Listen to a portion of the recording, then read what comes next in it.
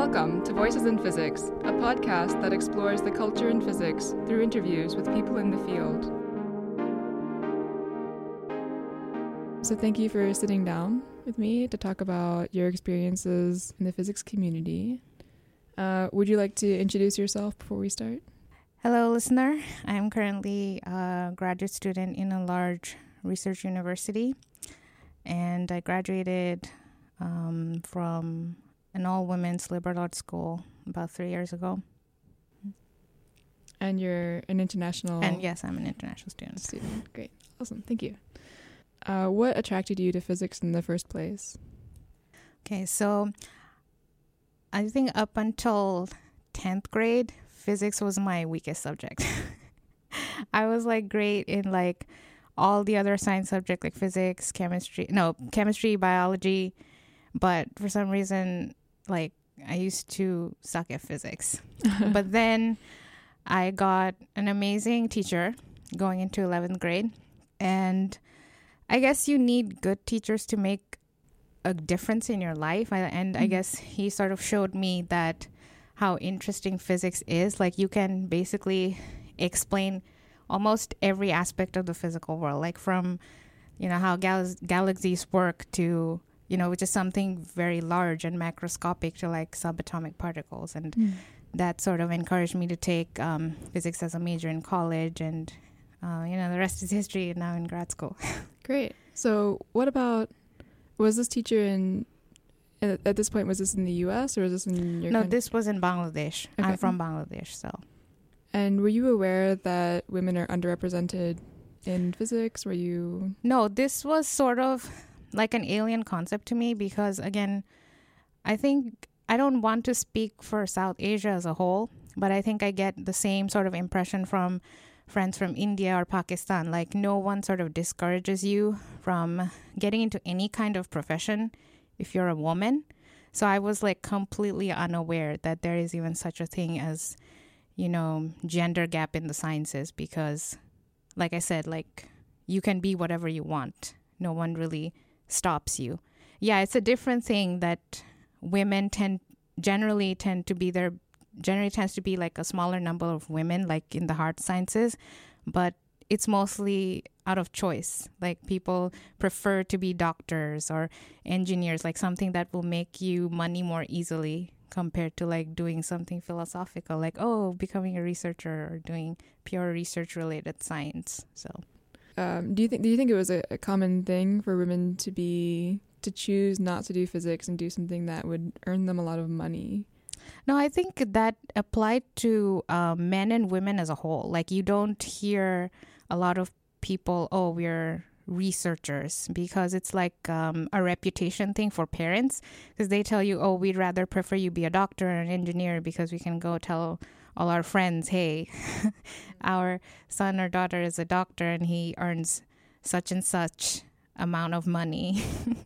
So it was sort of not a gender gap per se. It was just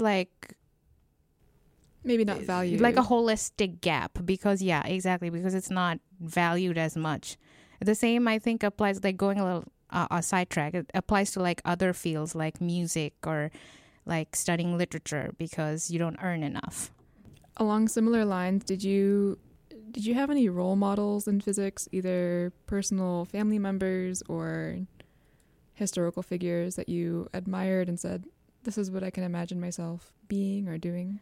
I think it's not particularly an historical, figure in physics. I think I really admired Marie Curie because I thought it was awesome that she got 2 Nobel Prizes. And I'd be I just thought to myself, it'd be cool to be a women scientist. Yeah. And also, I think I have an older brother. He's also a physicist. And I think he also played a role sort of in my decision. Not that I felt forced, but, he used to come back home from college and he told me all the cool things he learned and told me about quantum mechanics and stuff. And I got more interested into actually getting into physics. So you have this amazing teacher in 11th grade, mm-hmm.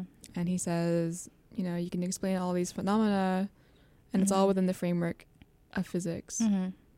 And then you go to college and you decide to major in physics. Mm-hmm. And what was that like?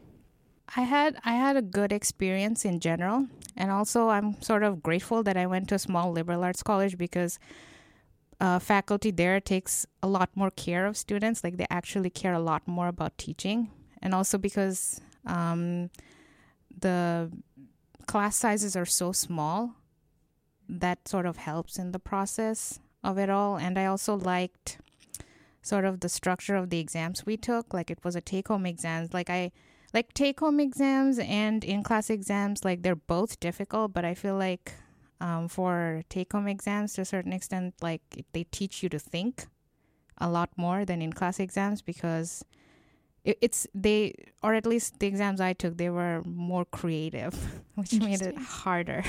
Yeah. We were given like a course of 2 days to finish the exam.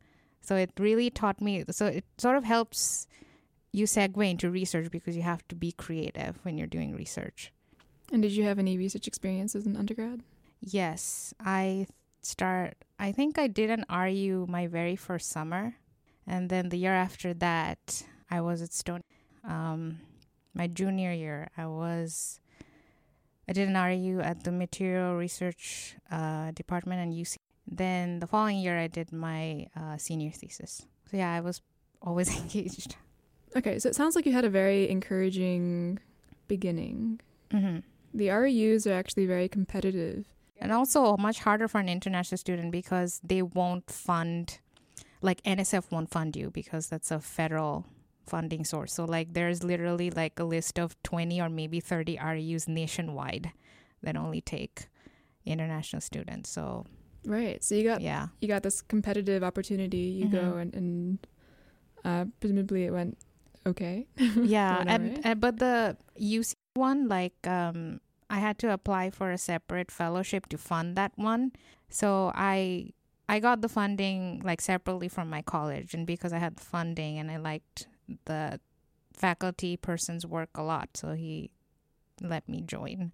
Cool. So that sounds like it took a lot of initiative on your part. Mm-hmm. Yeah, it did. I think that's awesome. All right, so part of the project, part of it is to figure out what is discouraging minorities and women from continuing in physics. So along those lines, have you ever felt that you were judged for reasons that had nothing to do with your performance or the quality of your work? Yes, so there are probably a couple of instances just along those lines. So one such event happened at my own college. So I really wanted to work in this particular faculty person's research lab, and I also had taken a class with them, but it's still like so mysterious to me. I always felt like she, for whatever reason, did not like me. Maybe they thought I wasn't a good enough student or whatever the reason may be, but I still approached her because I was interested in the work she was doing and I wanted to get some experience working in her lab. And she just flat out told me that she thinks I'm not a good fit. Like she didn't even let me try out. She sort of like shut me off right there. And that was very strange and slightly discouraging. Right. Because I don't know, because we never had a talk. I did find in her class. And ironically, she was a woman. So that was even more surprising to me. So I don't know what happened. Was she open to discussing further? No, to me it felt like she made an excuse because it didn't, the progression of things didn't seem logical to me. Like if it had been like, oh, I tried out, but like I broke in something, or we just had a big communication gap and then it didn't work out. She just like flat out told me that you won't be a good fit. And she didn't even try to make it like sound nice, like that, say something like, oh, I don't have room or I have way too many students. She was just like, no, you're not going to be a good fit. And what was that effect on you? Like, I was very discouraged. Like it was not like I was doubting my ability because I had no research experience by then. I was just very confused. And again, like I'm coming from a background where I was not aware about,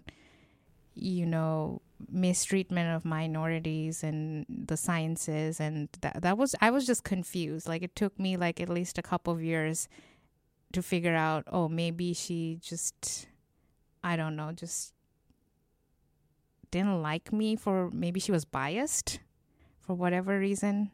Did you talk to anyone about it? I did, but I talked to my roommate, but I didn't really talk to, a faculty person or anything, because I didn't know how to articulate my feelings, because I was just like, oh, maybe she just doesn't like me, and I brushed it off. But then it was just like a prolonged thing that happened. Like when I was applying for grad schools, she actually did something horrible. Like she told me that I don't think you're going to get in anywhere. I just absolutely have no idea. Like, I don't know what I did to this person. And then she was like, yeah, I don't think you would get into any of these schools and consider. And she was like suggesting me like lower tier schools. Like, I understand that rankings don't matter to a lot of extent, but like at that time I was like, okay, so you think I'm so unworthy that you would ask me to like reconsider my entire grad school list. So that is the point I realized, like that this person is biased for some reason. What made you feel that she was biased? Because this was flat out like an example of how much she did not like me for whatever reason. And then I just thought about that, oh, maybe, I don't know, like I'm a woman of color, but like she's a white woman. She comes from a family of physicists, and she's also relatively grew up in a very wealthy home. So it was just like, maybe it makes a little bit of a sense. And I'm from this third world country, She thinks I'm from a third world country. Like I've traveled the world. I've traveled and lived in a lot of different countries, but she doesn't know that. And I don't think she would care to know that either. But either way, it just started to make sense a bit more. So part of what I'm curious about is you have this professor who's discouraging you. But when I look at what you've told me, at this point, you've had 3 outside research experiences, all of which were competitive, all of which took great initiative on your part to achieve. I assume they went well. Did you ask each of these advisors for letters of recommendation? Were they positive? Yes, I did ask for recommendations, and I did later find out.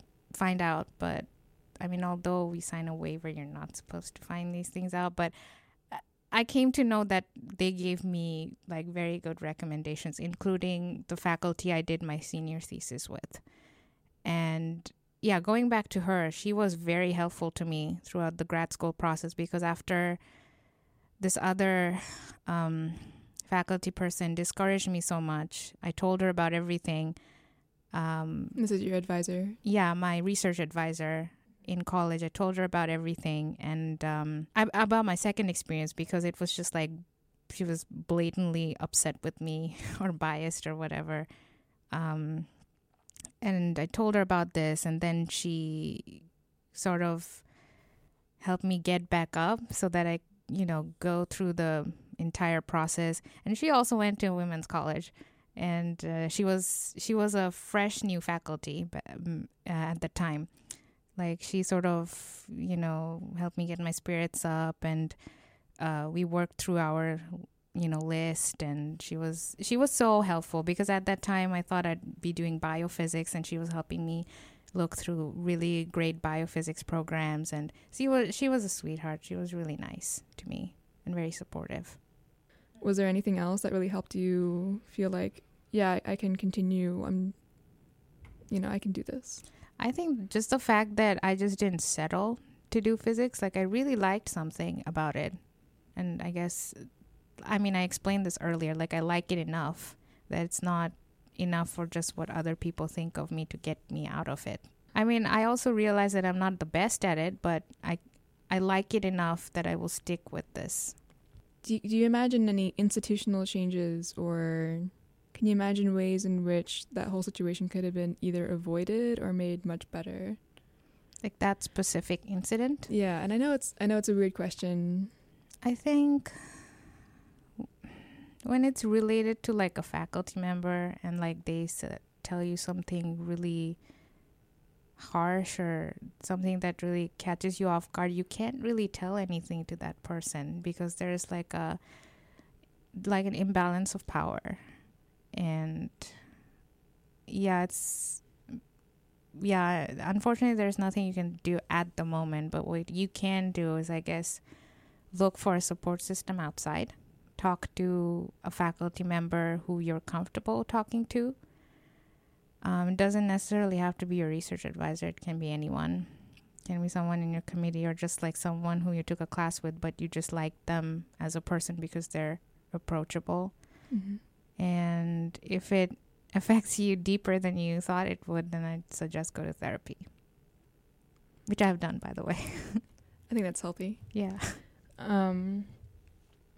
Okay, but most of those are sort of like personal and how to cope with something, but maybe you don't see any immediate ways to change the system by which... so changing the system, the only thing I could think of is like, I think faculty members should like have to go through like take a course or something that sort of informs them about, all these issues, the gender gap, or the experiences that minorities go through, and how they say certain things or how they treat a certain person can affect their psyche or discourage them. I'm sure we can organize courses like that, or like a 2-week-long training session or something. Like I know like it's hard to change one's personality, beyond a certain age, but at least if they're aware of all the things that they're doing wrong and actively making sure they don't, do a certain act or say something, I think that'd be helpful. Okay. Do you have other incidents that you'd like to talk about? Is this because there's so many that you have to choose? It's just like trying to think of big ones. I think those were the only 2 incidents that happened while I was in college. There's quite a few in grad school, unfortunately, because it was such a polar opposite. Like I came from an all women's institution to a place where I see way more men than women. So I feel like the biggest difference, just as an intro, was that I feel like when you're surrounded by women who are also doing sciences, you don't naturally feel discouraged because, you have so many women who are like on the same boat, they want the same things as you, and we're all supporting each other. We're sort of rooting for each other. I remember doing homeworks with like a dozen women, and we were, I think, a dozen physics majors. And it was so much fun, and we learned so much from each other. But it was sort of very different when I came to grad school. First of all, or maybe, I don't know if it's a gender thing, but it's probably a personal thing. I think I get along more easily with women than men. So having that sort of camaraderie was already a little bit difficult. And on top of that, a lot of these men, I don't know if it's the culture in physics or I don't know what, but they are way too aggressive. Like, what do you mean? They sort of don't want to help you out. I don't know necessarily if it's because I'm a woman or just of the opposite gender or something. I always felt left out. Like I couldn't go and ask people for help or advice or anything. And this is other students or professors? Yeah, I'm just talking about the students right now. Like the sense of community that I had, it was just lost all of a sudden when I just started. I felt very alone for I think at least 2 years. And yeah, and I remember we had this homework assignment once, and well, one of my male classmates and we were just standing outside the classroom waiting to get in, and then he asks something about question on a previous homework that we just submitted, and he was saying that, oh, did you find this one error in the homework? And I was like, oh yeah, I figured it out. And then he was like, oh, well, good for you. Even if you didn't figure it out, I wouldn't tell you.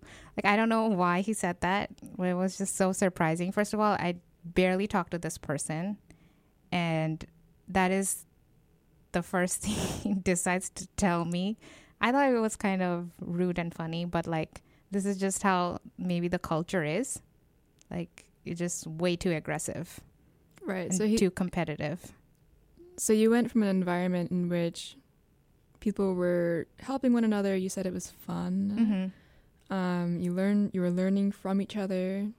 Yeah. And then you go to this place where this random guy, this classmate, will walk up to you and say, oh, well, if you hadn't figured it out, I wouldn't have told you. I would not have helped you. Yeah, I thought that was just so weird. You weren't even asking for his help. And No. he initiated this whole interaction. Mm-hmm. Yeah. It was just so strange. How did that make you feel? Confused. Like, what just happened?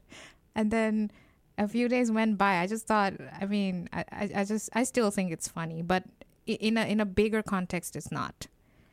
Because I know it didn't affect me as much, but it could have affected anyone else very negatively, and especially if you're any kind of minority, you know. And on top of everything, I was already feeling left out, so that didn't help with making me feel any more Like, welcome. Yeah. Did you talk to anyone about it or report it? No, I did not. At the time, it didn't seem like a big enough problem because I was struggling just finding a community, if that makes sense. Like, I was...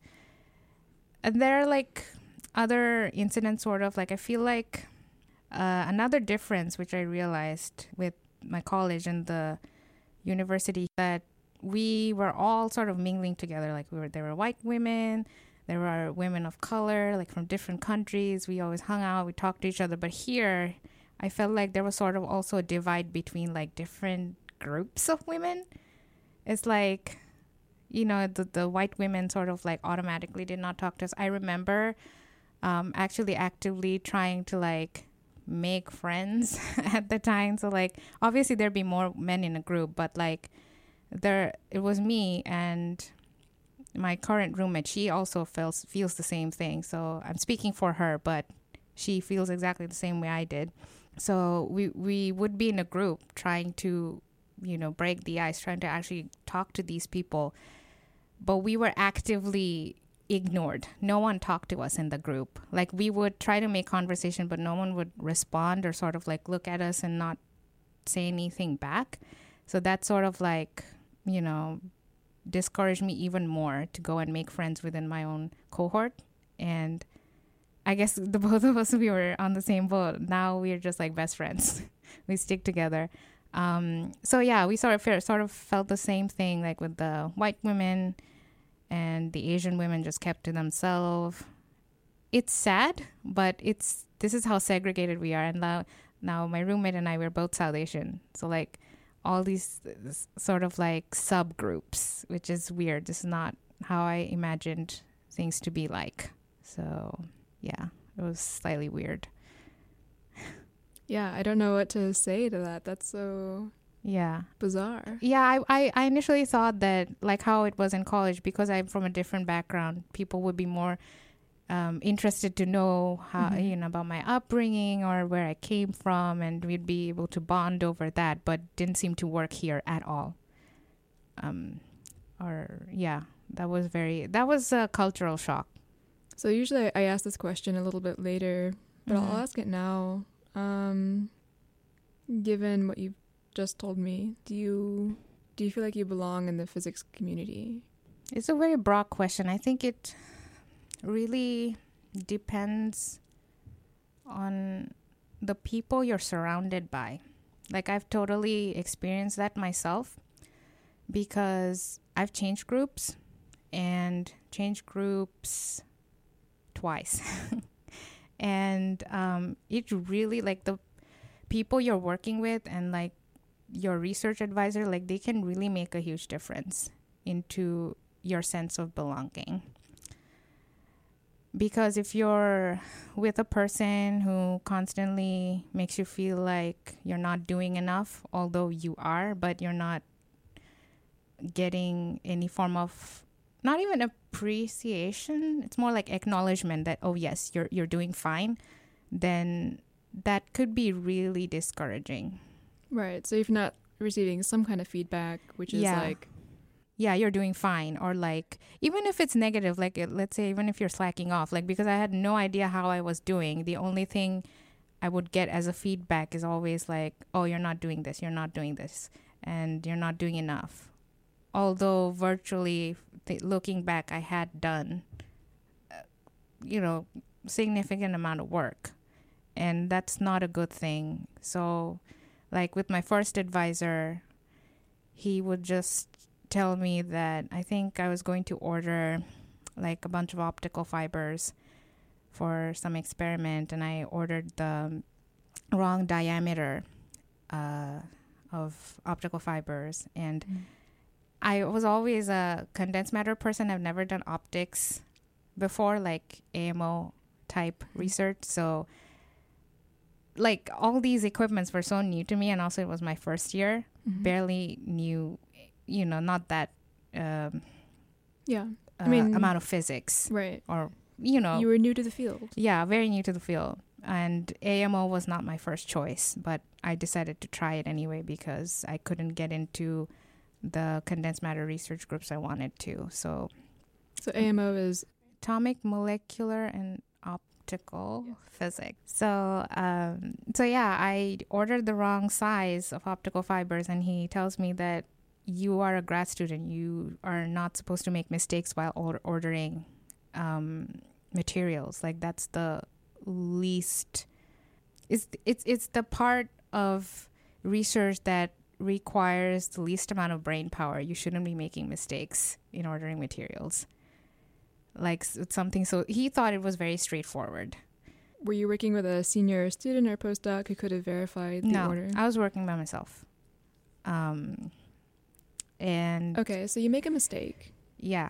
And he says, you're not supposed to be doing that. You're not supposed to make a mistake as a grad student. Yeah, with something which he thought was so menial. Right. I mean, I get it, it's menial, but like I said, it was all new to me. I've never done optical experiments in my life at that point. It's a very simple mistake to make. Yeah. And it's also like, they were not expensive.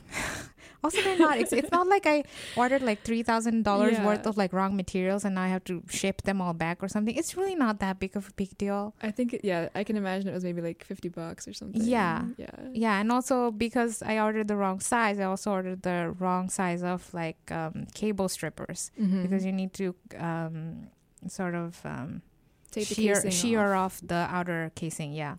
It's like, and I was like, okay, that's something really small to get upset about, but okay, I understand.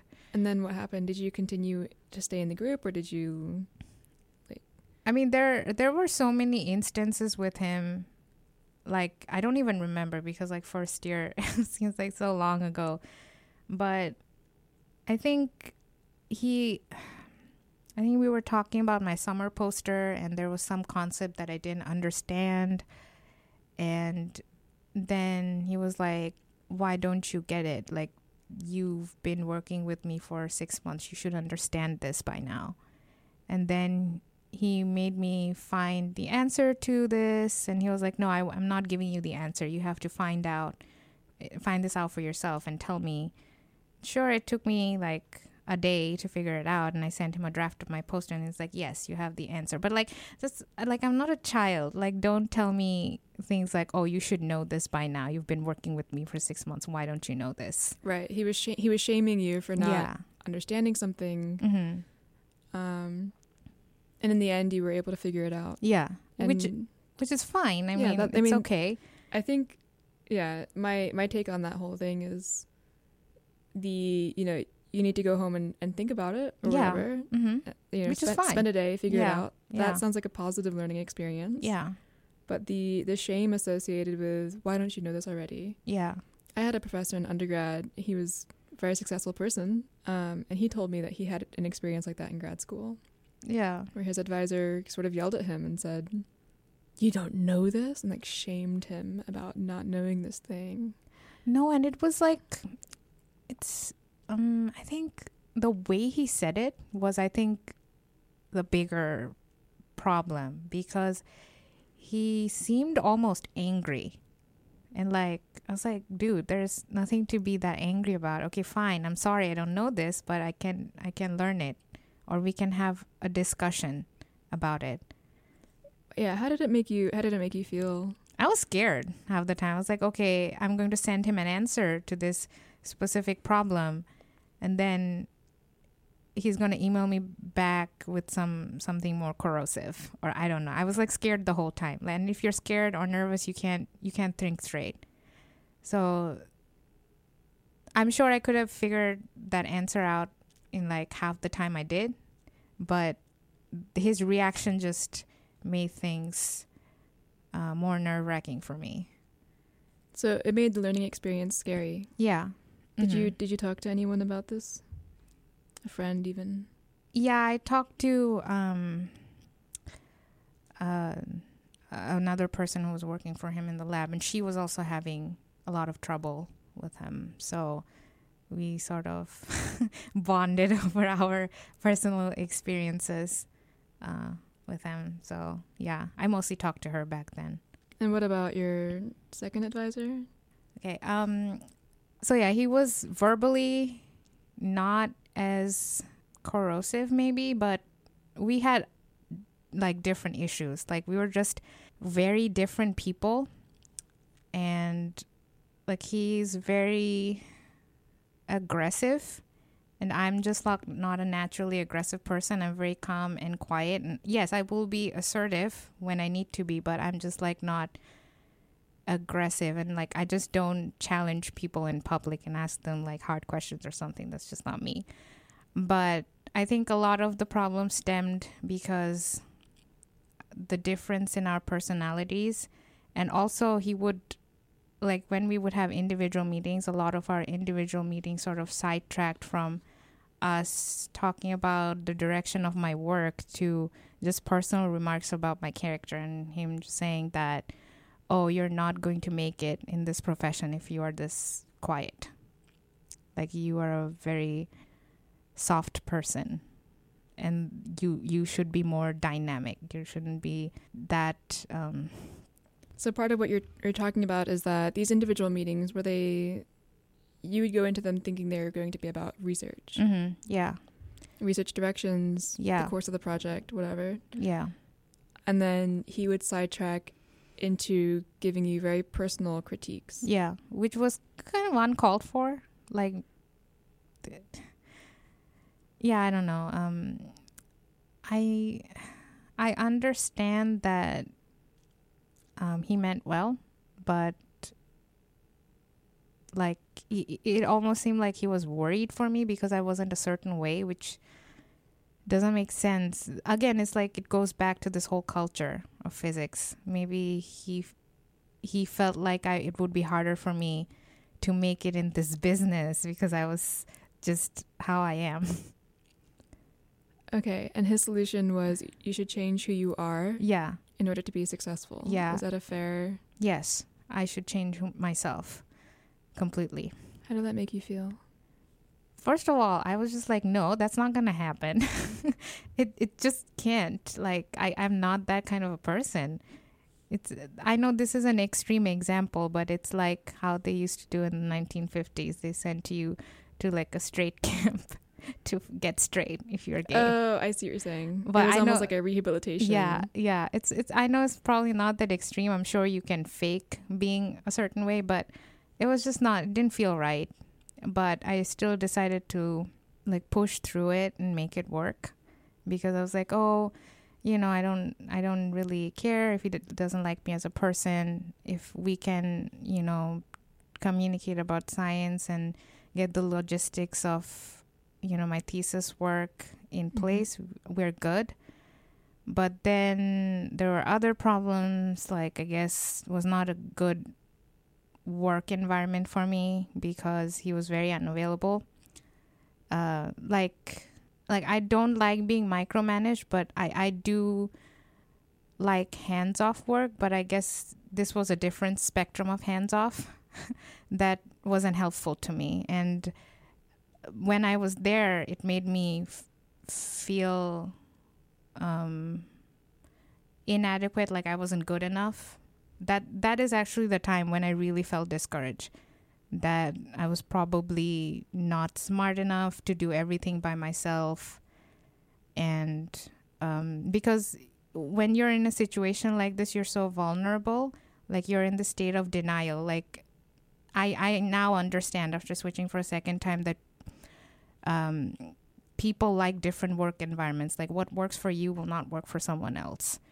But I took it, I just was too hard on myself. And yeah, I mean, it was just like really going downhill. Like I didn't have a thesis project, and it didn't seem like I could graduate in a reasonable time if I stayed there. So I switched again. And I think it's worth talking about this a little bit. You say you didn't have a thesis project. Mm-hmm. In the group, who was the person who would give you a thesis project? Was it coming from the advisor?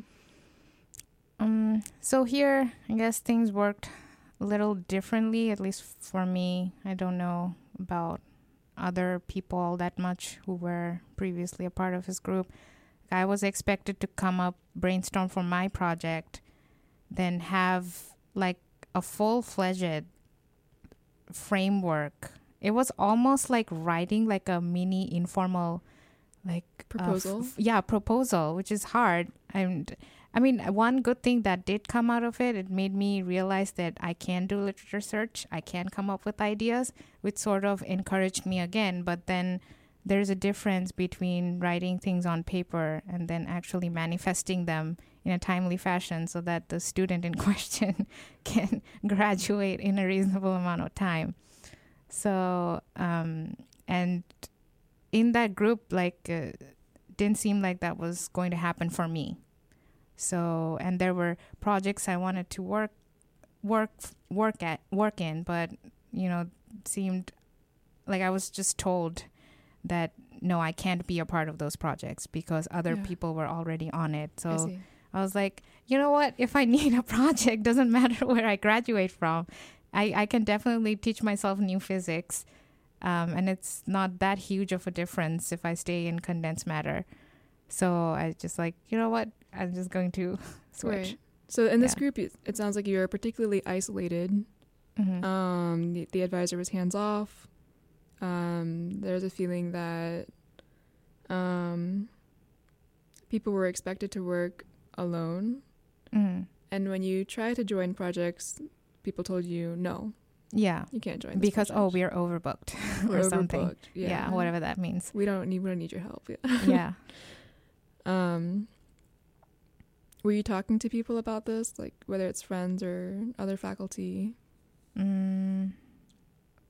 Yes, I was talking to my now current advisor because he's just a very approachable person in general.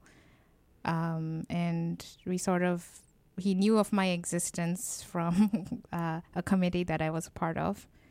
So yeah, he seemed like the right person to go to talk to. Like, he was definitely comforting. And we talked about strategies of how we can make it work. But, I tried, but nothing worked.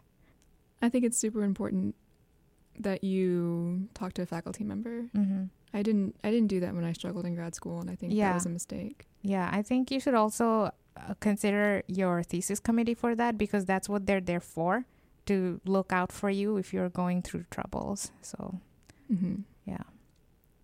So when you do decide to leave this group, did something happen that sort of sparked? You don't, you don't have to talk about this, but if you want to. Yeah, I literally just woke up one morning and I was like, this is not going to work. I literally slept on it. Like, I was considering it, but then I was like, no, I'm too deep into this. And, like I said, you get into this state of denial and you're like, you think that you would be considered weak if you don't stick it out. Because, again, it probably sounds irrational, but I guess it stems from the culture of physics. Like, I know there are people who graduated, they were unhappy with their advisors, but they sort of stuck it through. Mm-hmm. And I was like, okay, I have to stick it through too. Like, I just have 3 more years, I can do it. And then 3 years is a very long time. yeah. But yeah, at the time it seems like a manageable. Yeah, but commitment. it's not. It's really not. I don't know if you've seen the meme, but there's like a meme of a cartoon meme of a dog sitting in a burning room, and then there's a speech bubble saying, "I'm fine." Yeah. It's literally sort of like that. Yeah, everything's But fine. yeah. But then I sort of actually went to therapy before I decided to do that. And then my therapist sort of pointed out, because I had mentioned to him that I'd lost like 10 pounds in 2 weeks. And then he was like, that there's something wrong with this. Like, if you are in a situation which takes a toll on you physically, then something must be wrong. You should rethink your choices. And Great. So you had this outside perspective. Yeah. Tell you. Yeah, because I was so deep and something's so wrong. stubborn. And I was like, I'm not going to leave. And then I just thought about it. And he also been through grad school. He been telling me for the last 6 months, this is not normal. The amount of stress you go, like you cry every other day. And then you're nervous going into meetings. Like, sure, there's some amount of nervousness, but you are nervous as if you're going to like give a talk at a conference. And it's just a meeting. Like, there's something wrong. Like, this is not how things should be like. And then sort of hit home, and I was like, okay, maybe I still have time. I can make this work if I switch. So I asked you in the beginning about role models and people you maybe looked up to, either historically or personally, that encouraged you to go into physics. And then you find yourself in a situation where you kind of know that this advisee relationship is not working. Yeah. So you have this interaction with an advisor that isn't going so great. What factors were keeping you there or preventing you from leaving? Yeah, so I mentioned earlier, like, when you're in a burning house, you still want to salvage it somehow. And I was just like in this denial mode because I was trying to convince myself, I like the science enough. That should be enough to keep me here. Because with the earlier advisor, at the end of the summer, because I only worked for him for one summer, I also realized that I didn't like the research all that much. And so it was a combination of me not liking the research and just us being incompatible with each other, which made me leave. But in this situation, I was like, I really like the work. It's so interesting. Sure, we don't get along, but the work is fun. And I thought of this other fellow graduate student who was also sticking with my first advisor for the same reason, because she liked the work. She likes the work enough that she's willing to make it work. So I thought of her as an example. And then there was another senior graduate student who has graduated. He had a very rough relationship with his advisor as well. And he liked the work, from what I've heard, enough to make him stay. So I was like, I can make this work. And that made me even more stubborn and wanting to not leave. So basically, you saw people who were making it work. Yeah. Their advisor-advisee relationship wasn't great. Yeah. But they enjoyed the science that they were doing. Yeah. And they were sticking it out. Yeah. On the opposite side, when you did decide to leave, were there people who you saw like, well, they switched kind of late. Maybe I can too. Yes, there was one other person who did the same. And I think she was the only resource and sort of source of comfort when I made this decision.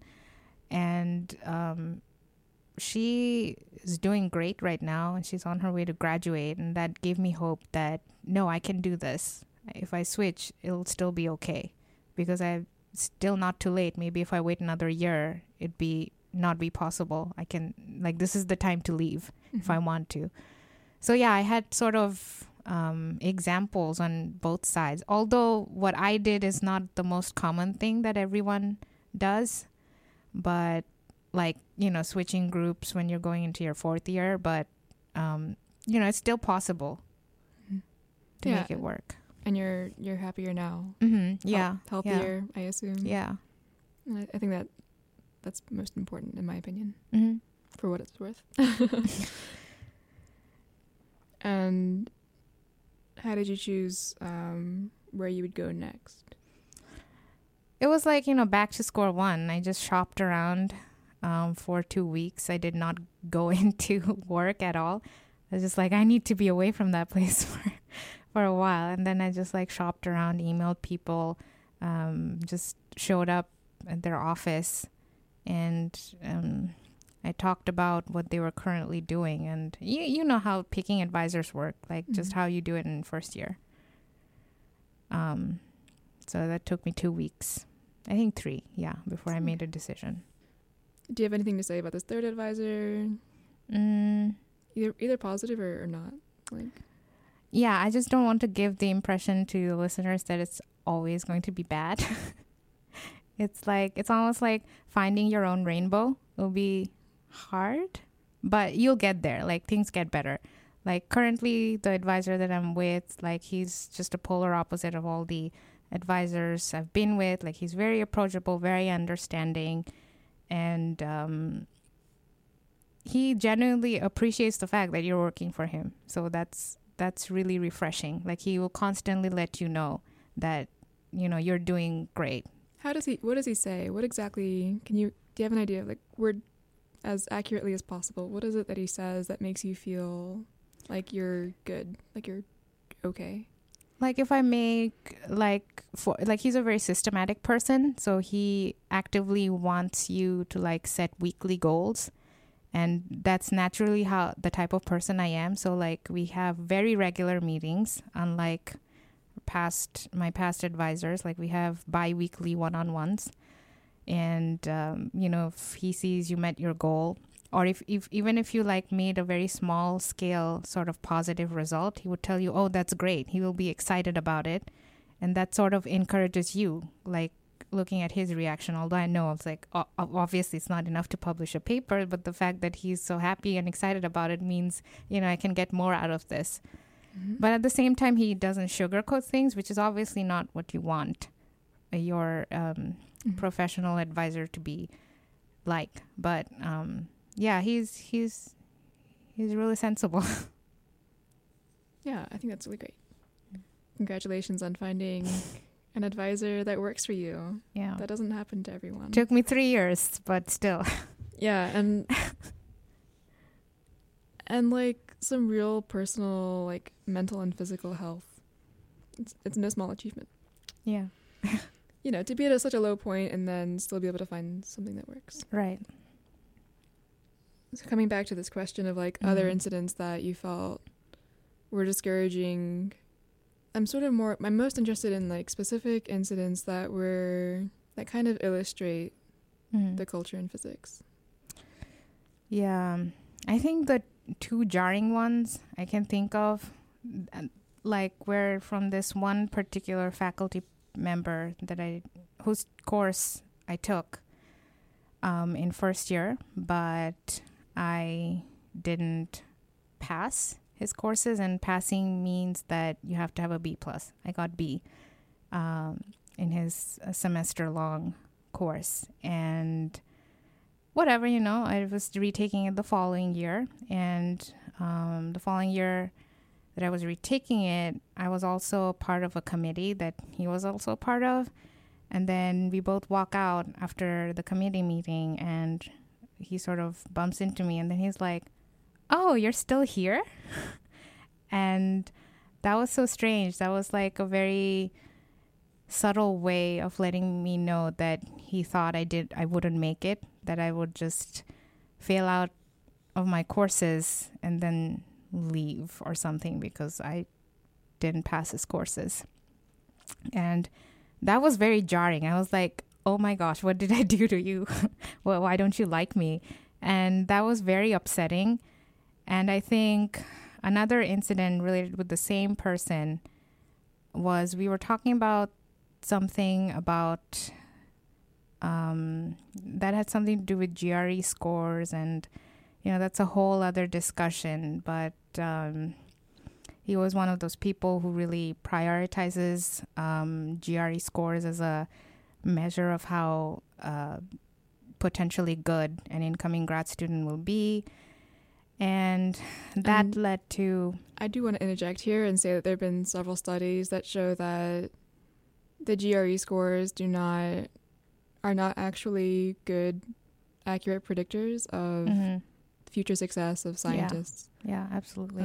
Graduate students in particular. Mm-hmm. Okay, so please continue. So this guy, maybe he hasn't read the data, or maybe he has. No, he was actually one of those people who doesn't believe the data, because a lot of these studies were conducted by psychologists and like people who do PER, and he think that they're not real scientists. PER is physics education research. He doesn't think that that's real. He doesn't science. think it's real science. He's one of those people.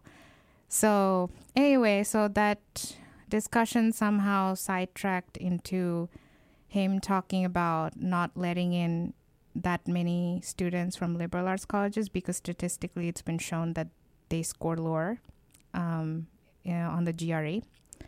But again, that's a whole other discussion. But he was like, oh yeah, we shouldn't take any more students from liberal arts colleges, because I've had this one girl come to me. She's from a small liberal arts women's college, and she cannot take in-class exams at all. She bombed all her exams, and I was the person he was referring to, and I was sitting like 2 seats away from him. And that was so embarrassing and shameful. Like, he just publicly shamed me without taking my name, but it was shameful because I was right there, and I told him all of this in confidence, that I have test anxiety and why I'm not doing great and how I can improve and stuff. And this is what he does to me. Like, he literally just betrays me and lets me know flat out that he thinks I'm not good enough to be here. So that was really sad. Like, I actually cried after the meeting. So that was and also like second year was very tough for me too. And I was still taking that course, like retaking the course he taught me. So it was a very hard time. And he was still teaching that course? No, it was a different professor who was teaching it. But, it was the same course he was teaching, and I hadn't, passed it yet. So it was like such a horrible time to let me know what he thinks about me. And already I had so much self-doubt and stuff after first year, didn't have friends. And he just made it worse. Yeah. Yeah. Did you tell anyone about this? Not a faculty person, but I told a few of my friends. Yeah. Have you thought about reporting this? Well, I did, but and we also have a separate committee sort of that deal with minority and diversity issues. But I thought to myself that I can tell, someone on this committee, but there is no way of directly accosting this person and telling them to just stop it. Because a lot of the committee members are faculty themselves, and faculty don't want to cross their colleagues for a student, and I guess you sort of become an untold story. I mean, it's still an untold story, but so I just thought it wouldn't be useful for me or anyone, because he's just still going to be the way he is, because no one is going to go up to him, to his face, and just tell him to stop. So, no, I did not report it. After our conversation, do you think you might in the future? Or for these reasons that you just said, do you think it's like not worth it? I don't know. I feel like it's like old news right now, because it happened, I think, more than a year ago. And again, for the reasons I just mentioned, I don't think it's productive unless someone can go to that person and tell them to just like stop being so horrible. Yeah, don't be a jerk. Yeah. So you're a graduate student now. You'll be graduating in maybe 3 years or so. Yeah. Do you plan to stay in physics after that? I mean, if you're talking about academia, no. Why not? I mean, that is something that I sort of decided a long time ago. I don't want to be a part of academia because a lot of it has to do with teaching, and I don't have the patience for teaching. I think that that's just a personal thing. Mm-hmm. And I think it's still the same reason that I don't want to be in academia. But whatever job I do get, I want to be physics research related, like especially, still condensed matter, working with material sciences or something, still along those lines. Yes, I still want to be doing physics, in short. So along those lines, in your opinion, what makes a great physicist? So a great physicist obviously has to be brilliant, meaning they have to be great at their job, of course. Mm-hmm. They have to be asking interesting questions, be creative. But on top of that, they also have to be a people's person. They have to be compassionate, understanding, and supportive of a student who is willing to learn without stigmatizing the student in any way. And that's what makes a great physicist, in my opinion. Interesting. And the reason I'm asking that question is because I feel like we have a lot of examples historically of the first two, mm-hmm. right? We have books and books and books filled with people who successfully meet those first two criteria. They're brilliant. They ask interesting questions. Mm-hmm. They personally made important contributions to the field. Mm-hmm. And then if you ask about how they treated people, you learn that they cut people down. Right. You learn they were horrible. Mm-hmm. Yeah. Do you think that last part is as important as the first two? Yeah, totally. Because just to be a great person in general, you have to be well-rounded. Like, no matter what you're doing in life, let's say, even if you're like in the corporate world, if you're not a people's person, you will not get the business deals. Like, this is just how it works. The same happens in science. If you just think you're the smartest person in the room, don't go and reach out and connect with people, you're not going to make any more progress than you're not going to meet your goals.